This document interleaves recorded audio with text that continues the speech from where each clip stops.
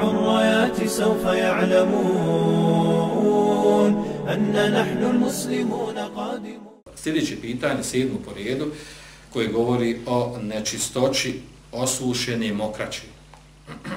Kaže se u pitanju da li je čist onaj dio tepiha gdje se pomokri dijete pa se ta mokraća kasnije osuši. Odgovor bi bio da to zavisi od samog djeteta. Ako je u pitanju dijete muško koje doji majku, čija je većina hrane koju unosi u svoj organizam mlijeko od majke, ono potpada pod poseban propis, a to je, kako došlo u vjerodostojnom hadisu, jurešu min beuli labulami, pršće se mokraća od muškog djeteta, vo yugselu min beuli džarije, a pere se od mokraće ženskog djeteta. U drugim hadisima je pojašnjeno, i to je došlo u nekoliko slučaja da je donoseno dijete poslaniku sallallahu alejhi ve sellem, pa bi ga on uzeo svoje krilo, pa bi se dijete pomokrilo i pomokrilo bi njegovu odjeću, a bilo dijete još uvijek, znači malo, dojilo je majku, pa bi poslanik sallallahu alejhi ve sellem tražio da popršće tu odjeću samo vodom. Nije pravo mokraću od muškog djeteta. U ovom hadisu je pojašnjeno da razlika između pranja mokraće muškog djeteta i ženskog djeteta. Ali pod uslovom da je dijete još uvijek, znači, doji majku, znači većinska hrana koja unosi u organizam je mlijeko od majke. A onda se učenjaci razilaze, ovdje ovaj moment je bitan, razilaze kod toga. Ako se mokraća muškog djeteta samo poprši vodom, da li to znači da je ta mokraća čista ili nečista? Pa skupina učenjaka smatra da je čista, jer da je nečista ne bilo dovoljno da se samo poprši. Druga skupina, znači mu je manja skupina učenjaka, između ostalih Hanabile, a većina učenjaka koji rade po ovom propisu smatra da je mokraća muškog djeteta također nečista, samo došla olakšica, umjesto da se peri, treba ga poprskati.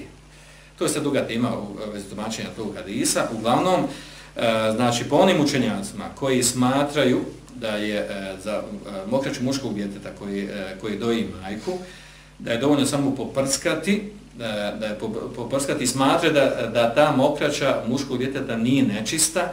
Ako bi se muško dijete pomokrilo po njima, pošto svakak njegova mokraća nije nečista, znači ovdje što pita, ako se takvo dijete pomokri, pa se ta mokraća poslije osuši svejedno, ona se tretira da nije nečistoća po toj skupini učenjaka. Po drugoj skupini učenjaka koji tretiraju da je mokraća takvog muškog djeteta nečista, samo je došla olakšica po pitanju prskanja, i za mokraća ženskog djeteta svejedno, znači bilo dojilo ono majku ili bilo starije, jede već drugu hranu, znači dijete koje je starije, otprilike 2-3 godine starije do punoljetnosti, ako se pomokri, potpada, znači njegova mokraća pod neđaset. Sad se postavlja ovdje pitanje, znači ako se takvo dijete, mimo ovog muškog koji doji majku, znači negdje posebno propisima, ako se takvo dijete pomokri negdje na tepihu i zna se da se pomokrilo i nakon toga se osuši ta mokraća, kakav je propis toga? Kakav je propis toga, tog mjesta, znači kakav propis, znači može se recimo klanjati na tom mjestu, jer nije dozvoljeno klanjati na nečistom mjestu, po iđmau učenjaka. Razilaze oko toga učenjaci da li je valja namaz ako se klanja na takvom mjestu ili nije valja namaz. Po većini učenjaka, ako osoba zna da je neko mjesto nečisto i namjerno svjesno klanja nečistom mjestu, a nije nužno da mora klanjati na tom mjestu, namaz je batil po većini učenjaka. U manjoj skupini kaže namaz je, osoba je grešna, a namaz je ispravan. Znači, da li takva mokraća koja je nečista, i ostane na tepihu i osuši se, da li se to mjesto tretira čistim ili nečistim. Ovdje, znači, moram se predstavno vratiti na to, ako se na tom mjestu, ako bi se ono pomirisalo, osjeti se, znači, onaj smrad od mokraće, što znači da mokraća još uvijek tu postoji, znači da ona nije nestala. Bez obzira što se osušilo, mokraća još uvijek tu postoji, znači ona nije nestala, nije otišla. I dalje se smatra to mjesto nečistim i nije dozvoljeno na njoj klanjati i treba to oprati. Treba tu mokraću oprati taj dio tepiha ili zavisi na čemu se dijete pomokrilo. Međutim, ako bi provjerili to mjesto i ne osjetimo, niti vidimo ikakav trag, niti osjetimo neugodan miris, smrad od mokraći. Kakav je propis toga? Vraća se to na meselu takozvani istihali. Istihala znači promjena. Promjena, pretvaranje neke nečiste tvari da promijeni svoje stanje, pretvori se u neku drugu, sasvim drugu tvar. O tome su učenjaci prije govorili, navodili su primjer toga.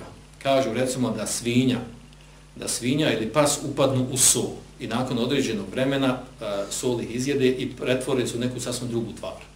Nestanu, nema ih. Ili miš, recimo, velike pas, miš. Kada ugine, on je nečist i on upadne u sol i pretvori se i nestane. Da li je sad to što, znači, tijelo od miša koje je nestalo u soli, izjelo ga nestalo, da li se to sad tretira čistim ili nečistim? Učenjaci kod toga imaju razilaženje.